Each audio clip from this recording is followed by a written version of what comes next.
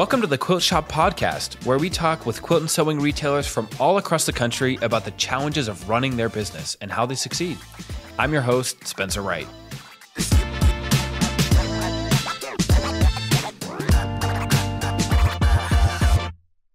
All right, I am here with Todd Warnock from Palmetto Stitches Quilts. Todd, how are you doing today? Man, I'm doing great. Good.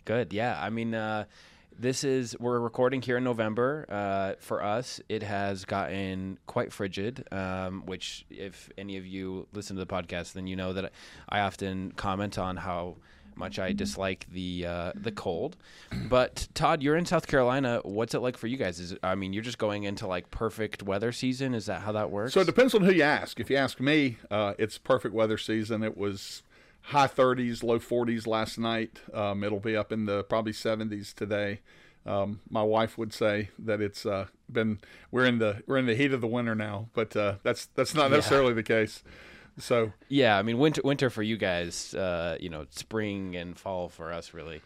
But what else that means, and Todd, you and I were talking about this before we started recording, is we're really going into busy season for quilt shops and for retailers alike, right? Correct. And for you guys, how are you feeling going into what is really such an important time for retailers? Yeah, so for us, we're excited. We just came off of 2 months of the All Carolina Shop Hop, and business was great. We came off of a move to a new facility, which coincidentally started the first day of the Shop Hop, and we're in a relatively small town in a medium-sized county in South Carolina. There's about 6,500 people in the city, about 65,000 people in the county. And so Camden's the heart. It's the county seat, and retail is ramping up, and a lot of changes going on in our town. So it's a good time to be in retail in our little town. I love that. And Todd, I guess before we kind of go much further, maybe you could give us a little background on how your shop got started and how you really got into the quilting industry. Sure. So as you and I were talking before before the start, my wife and I, neither one grew up in retail. We didn't grow up in the sewing and quilting world. At least I didn't grow up in the sewing and the quilting world. My background's technology. My wife's background, she's a full-time nurse practitioner. But she grew up sewing and she grew up quilting. And 7 years ago, we lost our son, a horrible medical condition. And so my wife, being in the healthcare business, we kind of dealt with it for a number of years. Excuse me. And she needed a place that was kind of a respite. She needed a place to get away from hospitals, and she was working there every day, and we had been there with our son. And so there was a small quilt shop in town, and that was her. She tells people that was her happy place. So she'd go and she'd hang out at the quilt shop, and so we were in there one day. The couple that owned it, they were an older couple, having some health issues. And one day I had stopped by just to kind of see what Kelly was doing, and they said, we're tired of this place. We just need to get out. And I kind of half jokingly said, Kelly, you just ought to buy the quilt shop. And the rest, I guess, as they say, is history. We did some due diligence. We spent some time trying to figure out what it meant to go into retail, and we actually purchased the shop a couple of months before. We actually signed everything a couple of months before the beginning of 2020, and then opened the doors officially on January the 1st, 2020 as Palmetto Stitches Quilts. And as I mentioned to you, kind of our moniker was a new name, new owners, new experience. So it was an established quilt shop that we thought we could improve on, which was a little bold coming from people who had no retail experience and no experience in the quilting world. Yeah. No, I agree. And I think, from what I've seen, I think you guys have done a really incredible job. I do want to say I'm really sorry about your son. Thank you. And just that situation. I think, hearing about quilt shops as a place of refuge, and just kind of quilting as a hobby and the way that it can really, I think, heal the heart in a lot of ways, and not that it ever takes away that pain completely, but I just thank you for sharing Sure. that, and I'm really sorry. Thank you.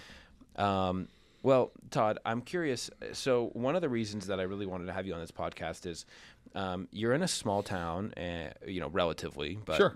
I think all things considered, a small town in a smallish county.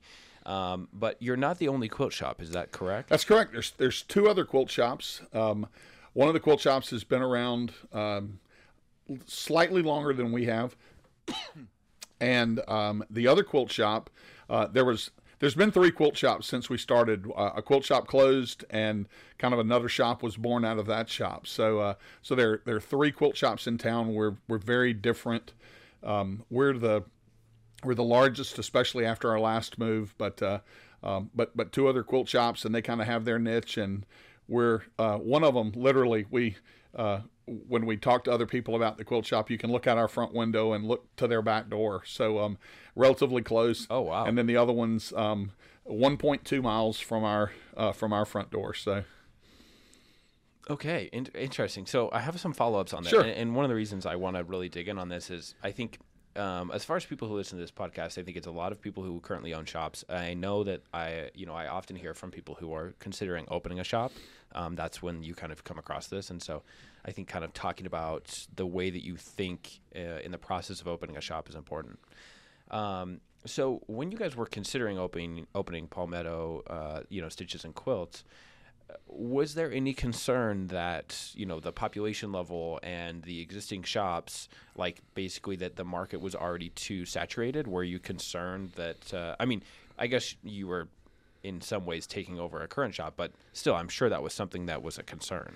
Yeah, so it was interesting. It's funny, you don't know what you don't know. So we didn't have any retail experience, but as we looked at it, so the previous shop was making what I would consider, we talk about it all the time. Nobody gets into the quilting business to get rich, but they were Sure. they were making a little bit of money.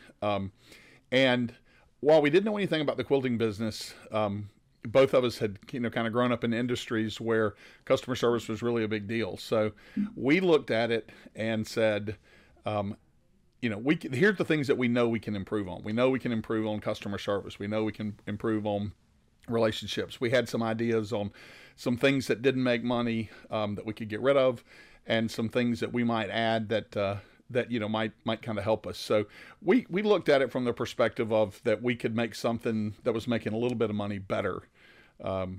So I don't know that we ever worried that, from day one, I don't think we ever worried that we're going to get in this and, the competition's going to drive us out of the business, or drive us out of business. The largest, the shop that closed was a huge shop, and much larger than us. And they closed, because of customer service issues was one of the factors that kind of drove them out of town. Got it. Okay. So from what I'm hearing, no major concerns with, market saturation or anything. It was more like, if we come in and we do things the way we know they should be done, and i.e. really make a focus on customer experience and maybe, trim some of the things that aren't so efficient, financially, and cut some of those things and bring in new programs, that you were like, yeah, I think we're pretty confident that we're going to be able to make this work because we know that, we're going to provide an excellent experience to our customer regardless of any shops in the area.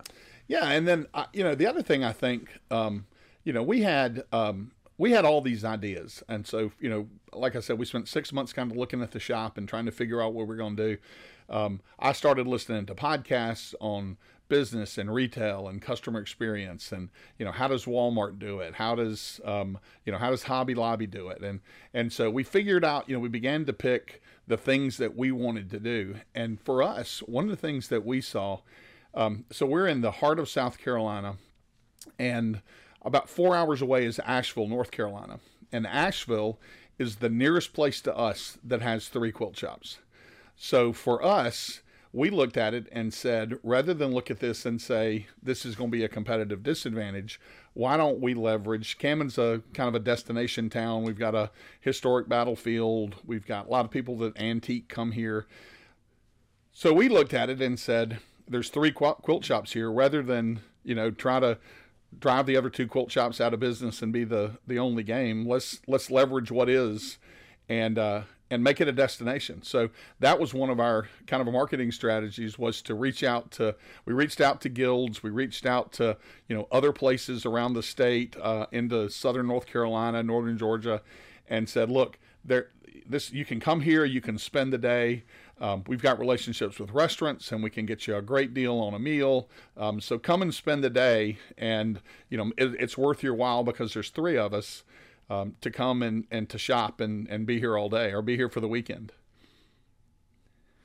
Okay, I think that is like a soundbite that we're going to have to, I'm probably going to go back and listen to that again, because I think that is just such a brilliant strategy with, if you are in an area that has other quilt shops, how do you use that to your advantage, basically? How do you leverage each other, right? And I'm sure that the other stores feel that same way, right? Is that like the more that you can make your town a destination in this scenario, the better it is for all of you guys, right? Like trying to fight for the same customer dollars doesn't necessarily make sense, but bringing in new dollars from the outside, that could make a lot more sense, right? And so I think that kind of the strategy of, how do we look at Asheville? How do we look at, Camden as a destination, and then improve upon that? And, I assume that earlier you mentioned that you had just finished up with the South Carolina Shop Hop. I assume that is just another part of this, right? It's just all in the same vein of, how do we draw people to Camden? Correct. That's, absolutely.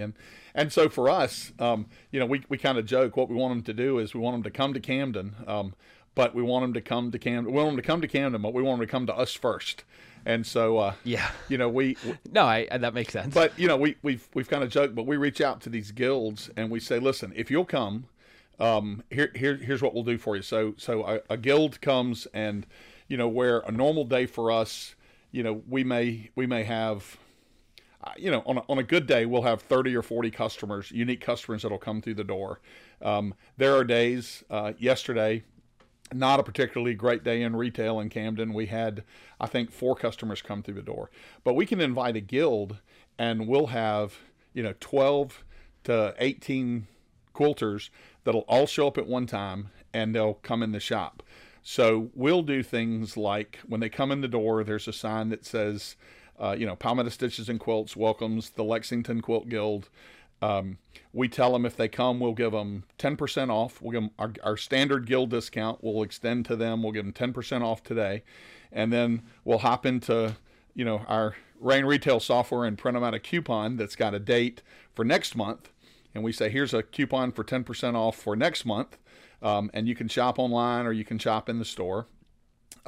We collect all their information in Rain, and group them in a marketing group called Lexington Quilt Guild. So periodically they get a message from me that says, hey, we haven't seen you guys since, June.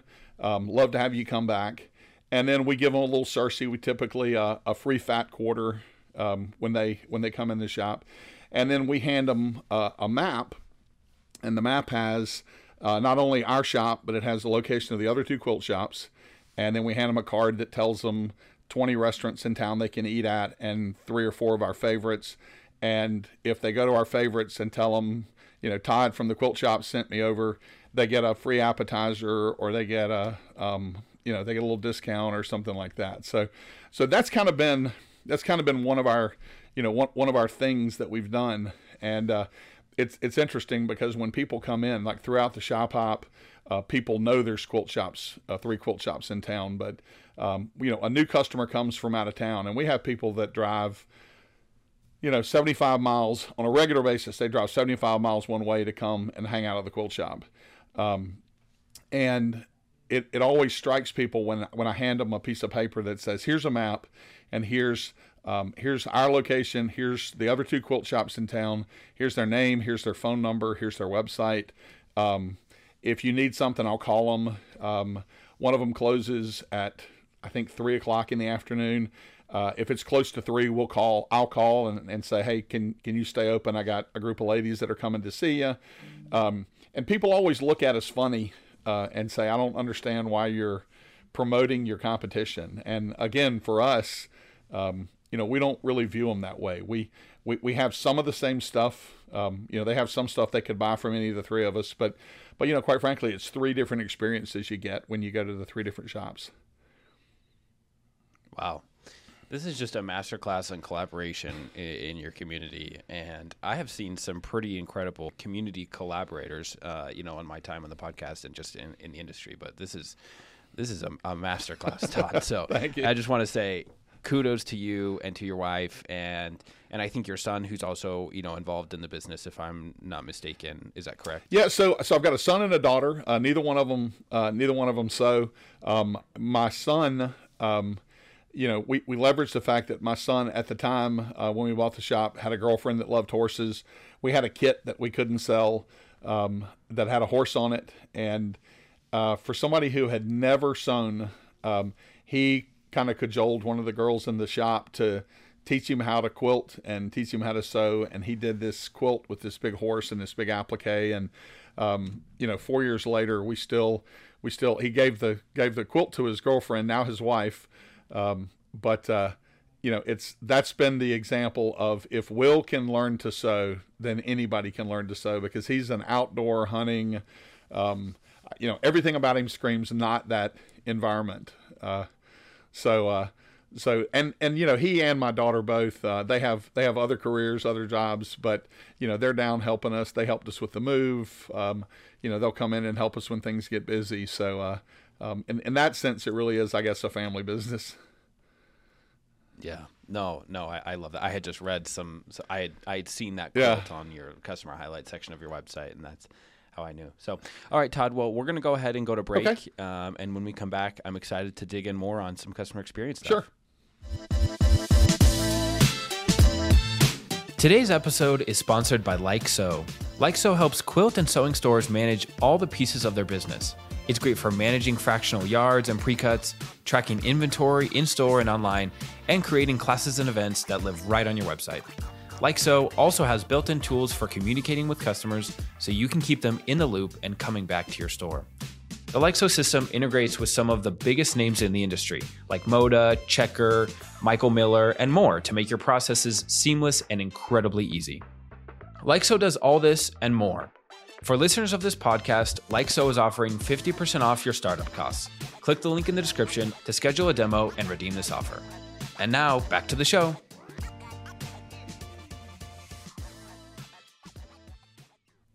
All right, and I'm back, still here with Todd Warnock. Just had what I view as a masterclass on communicating with your, collaborating with your community. Todd, I want to dig in on a couple more things. And one thing I said before the break is I want to really put an emphasis on customer experience, because I think that's, what you've communicated to me as something that is such a priority for you guys. And with that, so if you were to give advice, let's say there were other shops, whether in the U.S. or Canada or wherever, that were having questions about, they're struggling with their customer experience. They're like, I really want to elevate my customer experience. What advice would you give to a shop that is looking to improve, just even incrementally on their customer experience? So I think there's a couple of things. One of the things, a disadvantage we saw when we got started was we didn't know anything about the quilting business. So, day one, we're trying to pick fabric and to do things like, avoid the pitfalls of picking what we like. You want to buy what the customers are going to buy, but we didn't know what customers were going to buy because that wasn't our world. So we spent a lot of time talking to our customers. We invited our customers to come in when the fabric reps came in and sit down and to look at fabric with us. Oh, wow. So, they became part of the experience. We were a shop that, from a demographic standpoint, the shop, I think if I had some metrics on the old shop, I suspect they would have been white females, 60 years and older. That was the primary demographics. And so we looked and said, how do we expand those demographics? So we looked two places. We looked at young people. How do we get young people in? And how do we get the African American community in? And in both those cases, we reached out to friends that we had. We invited them into the shop and said, tell me what, here's this quilt shop. Tell me what makes you want to shop here, tells me what makes you not want to shop here. What do you want to do? What kind of fabric, do we need to be buying to cater to your demographic? So that was a big deal for us. And then I mentioned, either on the podcast or you and I were talking before, I listen to a lot of podcasts, and, we've got this phrase, you eat the meat and spit out the bones. So, you listen to stuff and 95% of it doesn't apply, but there's these little nuggets. And so, for me, not being in the quilting business, the quilt shop became a little bit of a, like a science experiment. So we can try stuff, and if it doesn't work, you put stuff by the front door and it doesn't get a lot of attention, and you move it somewhere else. It gets a lot of attention, and those are easy things to do. Far easier in a one person, one shop business than Walmart trying to figure out what do we put on end caps and stuff. So I listened to a lot of podcasts, and one of the things that really came back was, customers want to. Customers want to feel appreciated. Customers want to believe that you want them in their shop. And so, having a background in technology, I buy stuff from Amazon, and I buy stuff online all the time. Our take was, if we're going to compete, we got to figure out what can they not get from Amazon. And, you can get anything product-wise from Amazon, but what they can't get is the person that'll, hold their hand. They can't get the person that, is going to let them touch and feel fabric. But the other thing that we did was we began to kind of develop a culture with our staff that, these are people that are going to come back to the shop. So when you have a conversation with them today and they're buying fabric to make a quilt for their son's birthday, then the next time they come in the shop, ask them how the quilt turned out for their son's birthday. And by the way, their son's name, you remember, is this. And so, things that kind of make that connection. So people come in the shop. When I think about it, we're not quite as automated as I'd like to be. But when a customer tells us, "Hey, I'm working on this quilt for this thing that's happening in the future," as it gets close, we shoot them a message. Asking them about how it's going. Anytime we have a hiccup, we've empowered our staff to make price adjustments, to offer discounts, to give coupons. So we tell people we're going to get our orders out within 24 hours. And sometimes it doesn't happen. Sometimes our online inventory doesn't exactly match, especially around like yardage and stuff. It turns out that we've cut over 15 yards. We've cut yards a little long, and we get somebody buys the end of the bolt, and online we don't quite have enough. Every time something like that happens, we send a coupon. Hey, here's a 15% off coupon for your trouble. That's after we've called them and kind of worked out, what do we do? But we always try to do just a little bit more, a little bit extra. Yeah, no, I love that. I love just do a little bit extra. And I think that comes back to you, twofold, fivefold, tenfold sometimes, right? Is that when people, I think, start to notice that when you're doing a little bit extra, it really matters. And I think that that clearly has translated for you guys, because if I'm not mistaken, you recently expanded into a location that's over 4,000 square feet. I don't know what your shop was before that. Yeah, so we were in probably about 1,900 square feet. We are we've got 4,000 square feet of space that's kind of dedicated to what we call quilting. We moved out of a shop that everything was shoved into, one little kind of square area, and we moved into a place that we've got an office, we've got a conference room, we've got a break room kitchen, we've finally got a real classroom, we've got a long arm studio, lots of retail space, storage, and then we've got some expansion space that we're renting, that we're still trying to figure out exactly what we're going to do with it. Right now we've got a sewing machine repair guy who comes over once a week and does on-site repairs. For us, that was a huge move. We moved out of kind of a shared strip mall space into a place right downtown, a historic building that they renovated for us. Just, again, a totally different experience.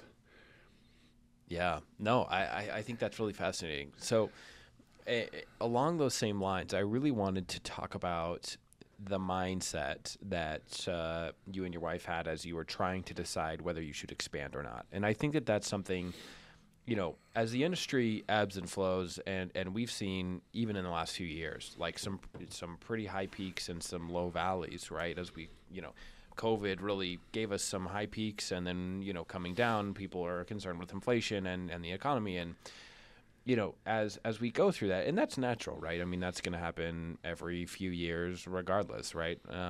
And for you guys, as you were considering, do we hang tight in this building, or do we expand to something that I imagine costs more money to rent, or however that works? Sure. And the logistics we don't need to discuss, but tell me the thought pattern behind really betting on yourselves and saying, we're going to really expand here.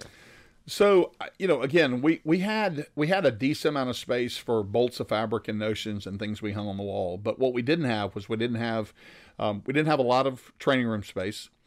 We're an APQS long arm dealer, and we didn't really have room to have more than one machine. So we were limited with our long arm space. And like with the long arm stuff, we had done some marketing and said, hey, if we were to get into long arm rental, would you be interested? And we've got a list of 75 people that are waiting for us to offer that. And we just didn't have the space. So again, back to things that differentiate us from everybody else. We could add a little more fabric, but everybody in the quilting business knows there's not a ton of margin on fabric. And Kelly and I kind of joke, we walk through the quilt shop, and you look at your typical margins on a bolt of fabric.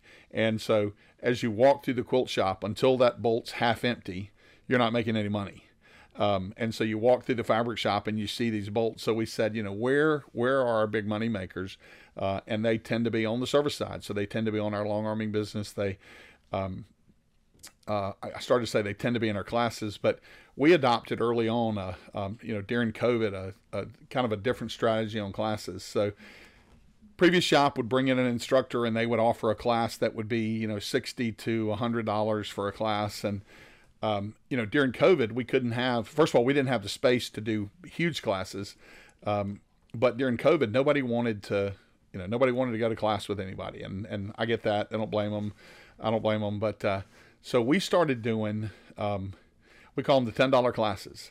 So we would advertise these classes, and we said, unless the instructor is sick, and the instructor is usually my wife, but unless the instructor or one of the employees that's teaching the class is sick, we're going to have the class. And so we taught and continue to teach a ton of classes that are one person and, teach one person. So it's one-on-one instruction. And somebody says, well, how do you make any money on a $10 class that lasts 2.5 hours? So we offer the classes during class time. We tell people you're going to get one-on-one instruction, but our shop typically runs with one employee in the shop. So they understand, hey, I'm going to be kind of back and forth between helping you with this class and, so I'm going to give you something to do, you work on it, and then I'm working the floor, I'm working the register. And that was very, very successful for us. And it got people into the shop. A lot of first-time quilters came into the shop. So for us, that was a strategy. So we looked and said, well, we could do a whole lot more if we had like a real training room. So my wife would tell you a real training room and a real long arm studio was probably a big impetus for us to look and move, because that's where we see our big margins. Okay, got it. Yeah, no, I think that totally makes sense as you consider, like, where are your highest margins. And I think that that's something that, if you're listening to this podcast and really considering, how do I help with profitability in my business? I think those are the things that you really ought to start to look at are, the margins on fabric, how do you introduce other higher margin things, or how do you increase the margins on the fabric that you're already selling, right? Right. so I love that. I love kind of the thought experiment of, okay, sure, we can expand, but it's not just expanding for expansion's sake, right? It's not just to say that we're in a bigger building. It's because you have opportunities with these other spaces, right? Right. And I think that is such an important way to judge how do you consider expanding or contracting, in kind of your building or your space. And as we kind of, coming up on time here, Todd, I just want to say, first of all, I have loved talking to you. I think it has been just an absolute pleasure. I'm curious, you brought up you're seeing, I don't know if this was on the podcast or before, but you brought up that Camden's seeing a little bit of a transformation, with the businesses. And I'm not exactly sure what that means. But I think in general, people are wondering where brick and mortar is going.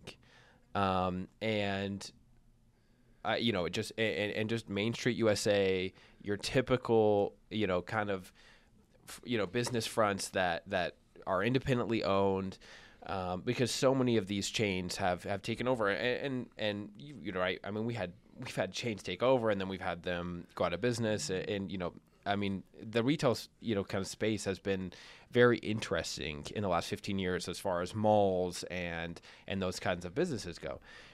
Where do you think, just from what you've seen in Camden and in general, where do you see brick and mortar stores going in, 3, 5, 10 years?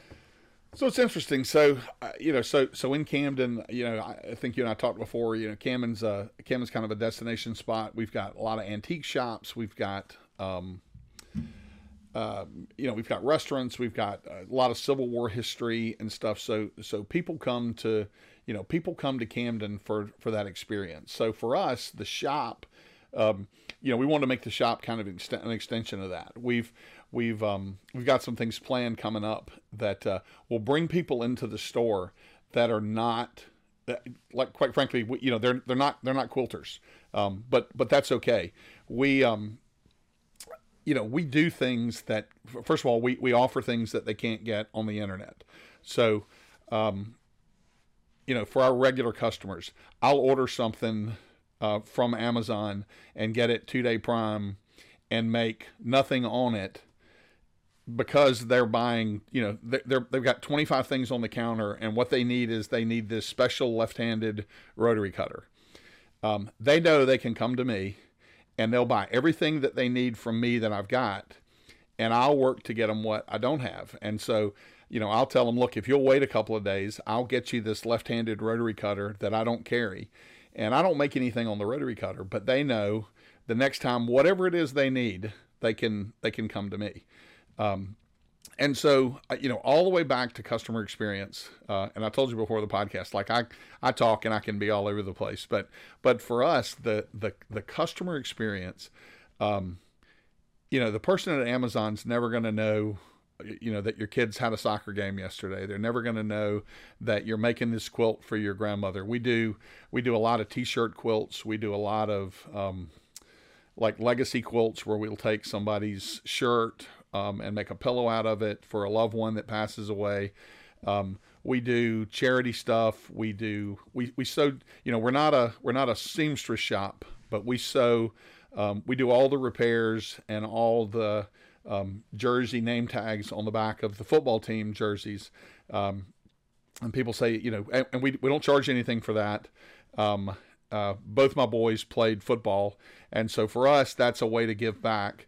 But those kids go home, and their parents say, "Hey, who sewed, like, who fixed your jersey? Who sewed this stuff on the back of your jersey?" And we've got 17-year-old football linemen, telling their parents about our business. So for us, that kind of advertising, but little things. People come in the shop, and our goal is that we meet them at the door. We're not sitting behind the register, tell them to look around. We're asking questions that engage them. And for us, that's the differentiator between us and Amazon. I think that, evidence for us, evidence shows that, you might save 20 cents on a $20 item. 20 cents, 50 cents, buying it from Amazon versus buying it from me. But, I'm going to be there. You want to know how to use it. If it doesn't work like you want it to work and you need to swap it out for something else, I'll help you figure out what that thing is. So, engaging initially and then staying engaged, emails and newsletters and things like that, I think are what's going to allow the brick and mortar shop that'll do that, I think is going to be okay. If you're going to be a brick and mortar that's going to try to compete with Amazon with, absolute bottom of the line cheap labor who sits behind the counter and waits for somebody to come in and buy from you.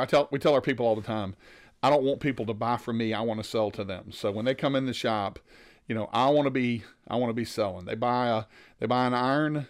I need to help them understand that they sure would like a wool mat with that. They buy a rotary cutter. Man, you really need a cutting mat to go with that. And by the way, if you'll bundle those two things together, I'll give you 15% off.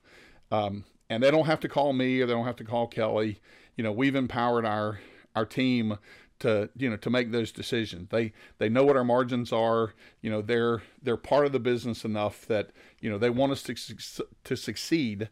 And so I've got friends who worry about things like employee theft and how to keep reconciling the register every single day. And our approach has just been 180 degrees the opposite. Our employees know what we sold today.